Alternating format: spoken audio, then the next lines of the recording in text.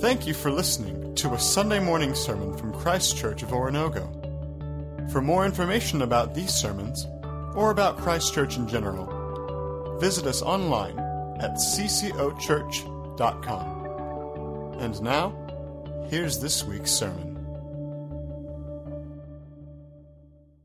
Genesis chapter 1, please. We're going to be looking at three major texts or pieces of Scripture this morning, so I hope you'll keep your Bibles open, your apps available as we look at those. I want you to see with your own eyes, but I'd like us to pray this morning as we begin. So even during the collecting of our offering, it's keep your eyes open and just let me talk to God and see what He'll do for us. Father, it is my prayer this morning that you will open our hearts and our ears, that there are many voices right now speaking to us. I pray that you'd silence every one of them but your own so that we can hear and know how to live. In Jesus' name I pray. Amen. This morning, I want you to set aside any expectations you have about my sermon on sexuality. Some of you are going to want me to make a big statement about your least favorite sexual expression. And some of you are going to want me to make a big statement about your favorite sexual expression. I may or may not do that. The truth of this morning is the task before me each and every week is to open the Word of God and to tell you what it says, not what I think. It's to open the Word of God and deal with what is true, not as what is popular. And you're going to have an opportunity to come back on Wednesday night with specific questions about today's message. We won't handle any of those this morning, but we do invite you to come back, and I'll have a panel of Bible people with me, and we'll answer your questions and talk about the implications of this message this morning. And you'll see that number listed on the screen that you can text in your questions all morning long if you so choose. I also need to tell you that you probably won't have evidence of this when I'm done, but this is the most researched sermon I've ever done. I have looked at what the liberals and the conservatives say. I've looked at what has been preached about this, and the truth is there's nothing new under the sun. The Bible has been preached on this topic for a long time, and I'm probably just going to fall right in that company line on purpose. But I'm grateful to scholars like Timothy Keller and Arnold Fruchtenbaum, Albert Mohler, Martin Ernest, and a litany of others that over the past 3 months I've studied for this. And I don't tell you that I've studied for this because I want you to think this is going to be an impressive sermon. I'm telling you I've studied for this because this is important and I don't want to make a mess of it. So I've tried to put in due diligence and respect to your time and attention. I think this is important. Between first and second hour, the worship team and the band made this kind of comment. This is an unusual sermon. It's really intense. Yeah, we're talking about sex. You hear about it all week long until you come to church, and then we don't talk about it for centuries. I think it's okay for us to talk about sex in church. So let's do it. What is a theology? Each and every week we try to establish a theological base for the authority by which we speak. In other words, what evidence do we have that we're accurate or seeking accuracy well? And so I want to define two terms here so that you'll understand what I'm talking about today. When I use the word sexuality, sexuality is a lot like gender. It is what makes us either male or female. And what I want you to know is that every one of us in this room is a sensual, sexual creature. And there should be no shame associated with that. That's the way we're created. And I believe if you deny your sexuality, you deny your humanity.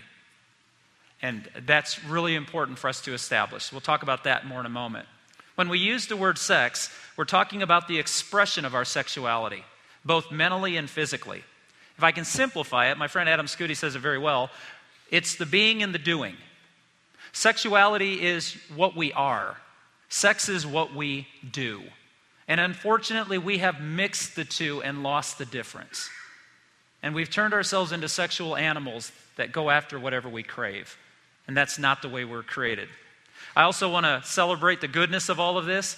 If you'll read the writings of Jesus, he never condemns sexuality. He only condemns the misuse of sex. And again, there's a difference. So I'd like to go to the very first point this morning as we've kind of established the terminology we're going to use and what it means. I want to point out biblically, if we want a biblical worldview, and we're taking every thought captive to Christ, our creation is our definition. I go back to what I said a few weeks ago when we talked about man's purpose. You did not choose to be here. You did not will yourself into existence. So it is not unreasonable to assume that because you weren't here by your own choice, the person who put you here had a bigger choice for you. So our creation is our definition. Let's begin in Genesis chapter 1, verse 26, 7, and 8. God said, "Let us make man in our image, in our likeness, and let them rule over all creatures." So God created man in his own image. Male and female, he created them. God blessed them, and he said to them, "Be fruitful and increase in number, fill the earth and subdue it." A couple of points I want to bring out of Genesis 1, which helps us understand why we are what we are and how we're to respond to that. I want you to notice that God created man physically, and then he breathed into him life, spirit. So what's significant about that? You were a body before you were a person. And in a world that makes everything about your physicality evil, wrong, or lustful, that's not correct. You were a body before you were a person, and that was God's plan. And the physical body is not incidental to who you are. So please remember that. That's a theological point of interest today. The body and the soul are united by God for a purpose. One is not unnecessary compared to the other. Although when we sin, we choose to live either in the body and abandon the soul. The second point I want to make is Genesis reveals that the created body had needs. And God allowed those needs and created those needs, but he also gave us a satisfaction for every need. For instance, man would have need for food, so God gave him the fruit of the garden. Shake your head if that makes sense. He said, "You're going to be hungry? Here's what I'll give you to fuel your body." And I also love, just small theological point, it says fruit of the garden, not vegetables of the garden. Read into that whatever you choose. That's free. Second of all, Adam would need a purpose. So God gave him work to do. He called it dominion over the animals and the earth. And that was to be shared with God. Goes back to the purpose message a few weeks ago in our series. God needed companionship. So he created Eve for Adam. As the last great act of creation, he gave man relationship. And it also was a relationship that he retained with man. So what I'm trying to point out here in my second point is our needs show that mankind is dependent and God is the answer to the things we need. Shake your head if that makes sense. There's no need God created in us that he did not give us the answer to in himself. Okay, third point. God created gender for his purposes and ours. And when he brought them together, he said that Adam and Eve are to multiply, childbearing, and they are to subdue the earth, fulfill the purposes he created them for. And God created genders, and he needed both genders for mankind to fulfill his purposes. So if you're ever told that women are lesser than men, go back to the book of Genesis and show them how wrong they are. To be able to fulfill the purposes of mankind, we needed physical bodies and we needed differing genders. This is how God knit this together. It goes back to creation. He told us all about it. Then he gave us sex for our sexuality, an expression of our sensual nature, a need of ours, and he provided the answer to us, just like everything else. And I want to tell you 4 things that I believe the Bible teaches about sex. Now, some of this is going to be old hat, and some of this is going to be brand new. It depends who you're listening to. If you're listening to the world, they will make fun of these 4 points. If you're listening to the Word of God, these should be no-brainers. Number 1, sex is for oneness. That's a unique term because we don't see sex that way. We see sex as just an act. As long as 2 consensual adults are in agreement, what's wrong? Genesis 2:24, for this reason a man will leave his father and mother and will be united to his wife and they will become one flesh. The intimacy of this, the loving one another, the giving yourself completely, and if you have misunderstood marriage because we present it in America as such an option, marriage is to give yourself completely as one person to the other person, becoming one. It's not to hold back parts of yourself that they have to earn, but it's to give yourself together to this person. It's oneness. The Bible also uses an expression for this intimacy called knowledge. In Genesis 4, it says, Adam slept with his wife Eve, and he knew her.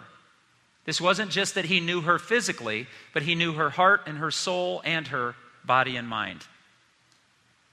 Second thing, sex is for procreation. It's one of the assignments given to mankind. In Genesis 1:28, be fruitful and multiply and increase in number. I think procreation is very interesting. Because of the culture in some religious groups, procreation is a duty. You have to produce children. But that's actually not what I think it is. I think procreation is one of those moments where most like God, we can create life. And he allowed us into this opportunity to create life in this beautiful, loving relationship. What a gift. Third thing is, and this is going to be the most surprising thing a preacher can say in church, sex is for pleasure. How uncomfortable are you right now? Church, is sex good? Look at you. If I said something about the St. Louis Cardinals, this place would go ballistic. I say, is sex good? And one shy guy in the front, yeah, I think. It's good. Read the Song of Solomon and tell me that the author of that book didn't find that it socially, physically, and emotionally is incredible. Used God's way, it's beautiful and powerful and wonderful, and it's okay for the church to redeem sex. Why does the world get to steal that from us? It's okay. Enjoy it. It's supposed to be. And lastly, sex is for protection. I'll just use a brief reference. Hopefully I'm not stripping it too much of its context, but I think it's the point Paul's making within context. In 1 Corinthians 7:9, he says, "But if they cannot control themselves, it is better to marry than to burn with passion." It's a need. And God has provided marriage and the other gender to meet that need. And it's in his perfect plan right out of the book. And if you look at Genesis chapter 2, there's a beautiful image of how this came together. Adam and Eve knew each other biblically. They were one in duty and in relationship and in honesty and with sex. And it says they were naked and without shame. Conclusion, sex is good, it's a gift from God, and it meets our needs. But then we messed it up. And Adam and Eve sinned. Now what I need to point out to you is Adam and Eve did not sin sexually. But it messed up their oneness. Sin will always do that. Sin will affect every part of who we are. Notice that when they sinned and ate of the fruit of the tree that they were told not to, they felt naked and they were ashamed. In chapter 2, they were naked and had no shame. In chapter 3, after sin, they were exposed and they were naked and ashamed with each other, and they ran away from God. Notice that these two people who had lived their entire existence without covering now realized that they were different physically, and they covered up their nakedness and they hid from God. And God, who wanted nothing more than relationship, shows up and they're hiding from him, and he knew that the oneness he had with them and they had with each other was devastated by sin. So what do we do with all of this? You see, the world wants us to bring empty solutions to our needs. And I want to tell you this, and I want to be very careful. I hope you know my heart. I don't want to come in here and ride some pony around the stage and grandstand against culture, whatever culture is. But our series, we've been looking at 2 Corinthians 10:5 as our core verse, and that tells us that we're to take every thought captive to Jesus Christ. Every concept needs to be presented before the majesty and authority of Jesus and allow him to speak into it. Would you agree? That's the way that, whether you want to live or not, that's the healthy spiritual way to live, is to take every thought captive to Christ. So I want to say this sentence. It took a long time writing it. You won't seem like it, but it was big and long, and I've whittled it down. We need to take every one of our thoughts sexually captive to Jesus, not to Hollywood, not to romance novels, not to vampire diaries, not to pornography, and not to social trends. Because every one of those will tell you, do what makes you feel good. And that is a poison that will kill you. You need to take it to Jesus Christ, who's trying to bring life and hope and redemption. So I want to show you from the Bible, not just your preacher's mind, what the cultural worldview of sexuality is today. It's taken in 1 Corinthians chapter 6. Please turn your Bibles to there so you can see this text for yourself. 1 Corinthians chapter 6, we'll begin in verse 13, and then we're going to jump down to verse 16. I want you to notice at the beginning of verse 13, Paul uses an expression. It's in quotations, meaning that Paul is quoting a source from outside himself. He says, food for the stomach and the stomach for food, but God will destroy them both. The body is not meant for sexual immorality, but for the Lord, and the Lord for the body. Jump down to verse 16. Do you not know that he who unites himself with the prostitute is one with her in body? For it is said, the two will become one flesh. But he who unites himself with the Lord is one with him in spirit. Flee from sexual immorality. All other sin a man commits are outside his body, but he who sins sexually sins against his own body. Do you not know that your body is a temple of the Holy Spirit who is in you, whom you have received from God? You are not your own. You were bought with a price. Therefore honor God with your body. If you allow me to use this passage, I think we can show you biblically what the two major worldviews about sexuality are. The first one is this: our sexuality is an appetite. When Paul says food for the stomach and the stomach for food, what he's saying is just give the body what it wants. American culture promotes this, if I may. They say that as long as two consenting adults decide they want to do this together and it's not harming anybody else, our government says it's nobody else's interest, so just let it happen. It's just an appetite. We are just sexual creatures I must eat, I must have sex, I must breathe, as if that's the simplification of who we are. Remember what I told you from Genesis chapter 1. When you separate the soul from the body, you are deconstructing the way you were created. They are not two separate things. They must be held one and the same, or you do damage. We deify sex. I think it's safe to say no culture has ever made sex more of a god than the American culture today. When news channels and programming can't have a simple episode without somebody performing sex at some fashion, addressed in some way, we have deified this as the cure-all for everything. If you have sex, then you will be happy, you will have joy, and you will be wise. Really? I would suggest no. Because Paul takes that expression, food for the stomach and stomach for food, and he says that their line is, and God will destroy both of them. It doesn't matter. The stomach and food are all going to go away. But Paul corrects them by saying the body is not meant for sexual immorality, but for the Lord and the Lord for the body. He's talking to believers. You have sold your life to Christ, and He has accepted all of you, body and soul. Live in such a way as to bring Him honor. So you are more than an appetite. And if you really, I guess this just dawns on me, if you really believe sex is just an appetite, make sure you tell your partner that's why you're doing that the next time you do. Look at the other person and go, you know what, it's not really about you, babe. I just gotta. Good luck. Second thing, our sexuality is a weakness. The American culture doesn't say this. I'm fearful the church does. That we've become so Puritan to the worst definition of that word. 1 Corinthians 7:1, Paul says, it is good for a man not to touch a woman. We go, huh? He's actually saying that yes, in the pursuit of the way the Corinthian culture was going, it would be better just to stay away from the opposite sex. But then he tells us, but here's what God has provided for you. You see, it's not a weakness. I'm afraid you can devalue sex more than you can give it extraordinary value. Because we'll talk in just a few moments about what the Bible says. In fact, let's just do it. What is the biblical worldview of sexuality? I'm very grateful for the people I work with. I send my outline to a couple of different people. They pretty it up, put it on paper, give it out to you on Sunday mornings. And the people who proof check, Marcy and Jill, saw my outline. And my outline said, a biblical worldview of sexuality. And they came back to me and said, shouldn't it be the? And I went, yeah, the worldview, not a worldview. So I guess I'm more confident now. All right, the biblical worldview of sexuality. What is the Bible? Why does God give us a sensual nature? And why does He give us the how to meet that need? Because it performs two functions. It's not an appetite, and it's not a weakness. First of all, our sexuality forms us. If you like the word shapes, put that in if you like that better. It forms us. It is a part of our creative nature, and it is a part of our recreation. 1 Corinthians chapter 6, verses 15 and 16. Do you not know that your bodies are members of Christ Himself? Shall I then take the members of Christ and unite them with the prostitute? Never. Do you not know that he who unites himself with the prostitute is one with her in body? For it is said the two will become one flesh.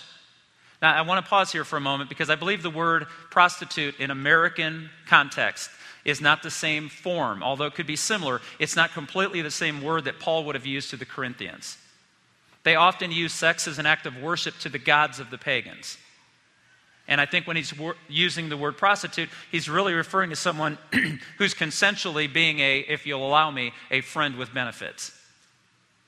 So there was potentiality here that there were two people who just decide that they would meet that need with each other and there would be no other obligations. And Paul said, yes, there are obligations. You don't get to decide how the system works. When you give yourself to someone sexually, you are becoming one with them in the eyes of the Lord. And that cannot be taken away because you don't like it. If I may be so direct, you cannot drink poison and then wonder why you're sick. You cannot tell the Creator, I'll use my body separate of my soul and expect that my soul will remain perfect. No, they're not separated. God breathed life into this thing we call the body, and through our acts of worship and through everything we do, we become one flesh with God, or we become torn from God. And some people have said, and I'm not making fun of them, but it's a reasonable part of the discussion. Some people say that when Paul said we become one flesh, he was simply talking about the sexual union, the penetration.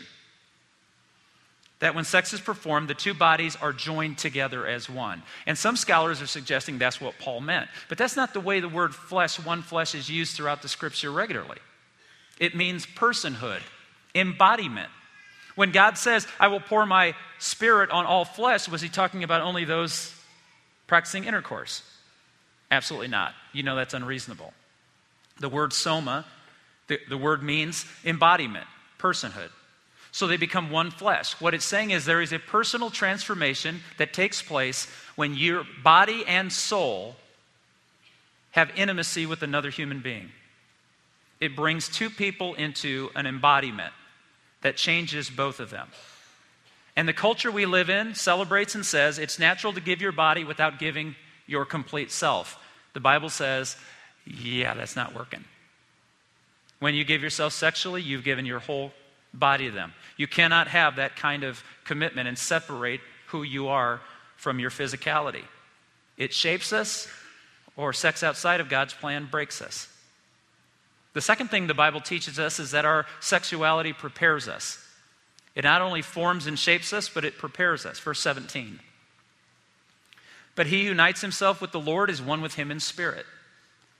I'd like to illustrate this by, in John chapter 4, Jesus sent his boys into town to get some lunch. They went into a Samaritan village to find hospitality. Jesus sat at a well, and a woman came to draw water at the well. Many of you know this story. If you don't, it's in John chapter 4. Take 20 minutes this afternoon and read it. I think it'd be worth your time. This lady comes, and Jesus said, would you give me a drink? And she said, you're a Jewish man talking to a Samaritan woman. You think we're trash? Why are you bothering with me? Jesus said, if you gave me a drink, I would give you something to drink that would satisfy your thirst, and you would never have to come to a well like this again. And the girl says, give me what you got. And then Jesus does something fascinating. He asks her about her sexuality, about her relationship. Remember, he says, go get your husband. And she says, I have no husband. He said, I know. You've had 5, and you're now living with man number 6. Why would he do that? Because how was she trying to quench her thirst? Through men. She felt if a man cared for her and protected her, that would give her meaning and value. And doesn't it sound like our culture? If you're having sex with the person you want to have sex with, regardless of your commitments, that you're going to find a deeper fulfillment than if you don't. And Jesus said, no, you'll always be thirsty unless I'm the one who quenches your thirst. And obviously he was speaking spiritually and socially and emotionally and her soul. He was saying you're using your body for what your what only your soul can satisfy. I think that's a beautiful moment there. What God is trying to say is you can't have intimacy without completeness. Oh, you can have moments. You can drink the poison and numb yourself, but it's killing you. You see, even God did not offer us intimacy without absolute commitment. Did you guys catch that? The cross is all you need to know about how sold out God is to give you everything, holding nothing back. That this God that the world says doesn't want you to have sex because you'll enjoy it. No, our God says to the cross, I'm going to show you, you've drank the poison, and I need to give you a transfusion. I need to save you completely because your blood is poisoned. So you have to ask yourself in every moment that your will and the Word of God come in conflict. Do you have a God who can tell you no and still love you? It's a core question of this issue. Our worldview is shaped by a gospel that says, I've broken myself and I cannot fix myself. but Jesus Christ came to give me a new life, and the only thing I need is a Savior, and he deserves my everything. That's the gospel. And the gospel is our hope. So what I'd like to do with the time remaining is let's talk about the implications of this. People in first hour said that first chunk was really heavy and Bible college-ish. I get it. But I need you to understand this morning, I'm not trying to impress you with what I know. I'm trying to put your face in the Bible so you understand the world has lied to us. It says you're just a sexual animal and you deserve to feel satisfied. And God says, no, you're drinking poison. And here's the issue that I want to bring up. And I say this with respect, because there are some people in this room who need to understand that your brokenness does not disqualify you. I'm asking us, where do we go forward? You see, there are some people in here who hear me talk about procreation, and deep down inside they grieve because they would love to have the creative gift of God and they can't. And I'm not trying to drive a stake through your heart. There are people who have made horrific choices with their sexuality, and they wish everything in their life they could go back and erase those moments. I'm not trying to drive a stake through your heart. What I'm trying to tell you is our hope is in Jesus Christ and the gospel. Amen. It's not in our record of purity. It can't be disqualified by our past mistakes. Jesus did not come to die on the cross for the good people. He came to die on the cross for me. Broken, shattered, a mess. So I know there's hope. But we have to understand disobedience is poisoning our souls. We can't separate your body from your soul and live the life God's called us to live. He created us for. So what are the implications of sexuality? Please turn to 1 Thessalonians chapter 4. 1 Thessalonians chapter 4. I'm going to walk you through this last little bit of text. Paul says, "For this is the will of God, your sanctification." Previously, that in the first two verses, he said, I want you to live in such a way as you please God. And the will of God is your sanctification. Now remember, the word sanctification is part and parcel. It's a cousin to holiness. Holiness is not perfection. Holiness is living dedicated to God above everything else. He said, your sanctification. Now in America, we would translate that verse, for this is the will of God that you're happy. And we've confused happiness, which is so temporary, for what God wants to give us, which is so permanent, joy. But he says the will of God is your sanctification, that you abstain from sexual immorality. Some translations say you flee from it. Now, I want to be clear here. Notice that Paul is not having a debate about whether things are sexually immoral or they aren't. There's no vote being taken on this. Here's one of the most important things I think I'm going to be able to say this morning. If you read Jesus and the writings of the Apostle Paul, they do not debate whether the Old Testament was accurate in what it called immoral. Today people are saying, well, that Old Testament, that doesn't mean that doesn't mean this. Paul and Jesus, they really believed it meant everything it said. They affirmed every bit of the Old Testament law on sexual morality and what was immoral. So in a world today that's trying to parse the Old Testament, I have to ask you one question. If Jesus thought it was legitimate, who are we to question it?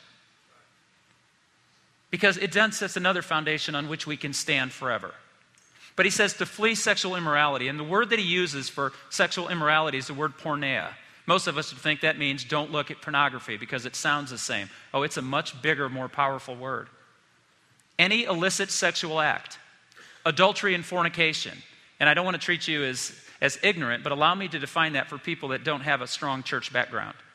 The word adultery means a person who is married to one person having sex with a person who's not their spouse. Fornication means two people who aren't married having sex. So this word porneia meant adultery, fornication, homosexuality, bestiality, incest, and pornographic stimulation.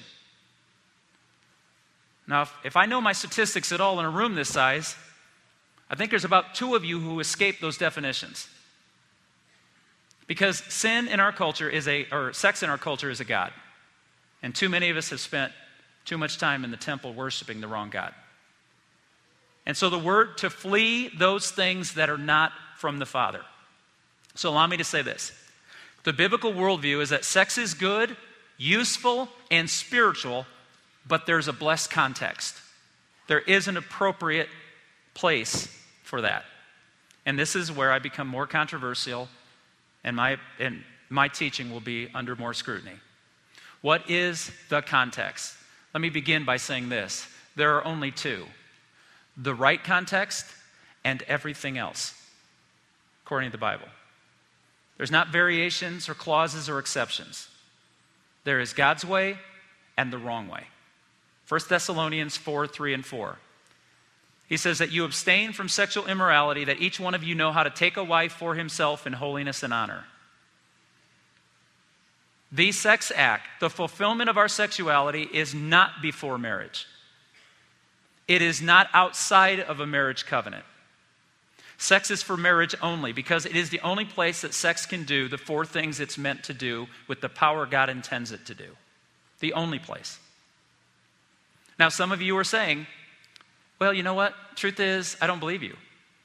I've been sexually immoral according to your definition, preacher, and I'm doing just fine. You may think so. And I don't wish anything on you. But I tend to believe my God knows exactly what he's talking about. And whether you've realized the problem of the poison, you've poisoned yourself. And the implications have yet to come if they're not personally present. I don't say that with any joy, but I can't let anybody sit in here today and go, you know what? I dodged it.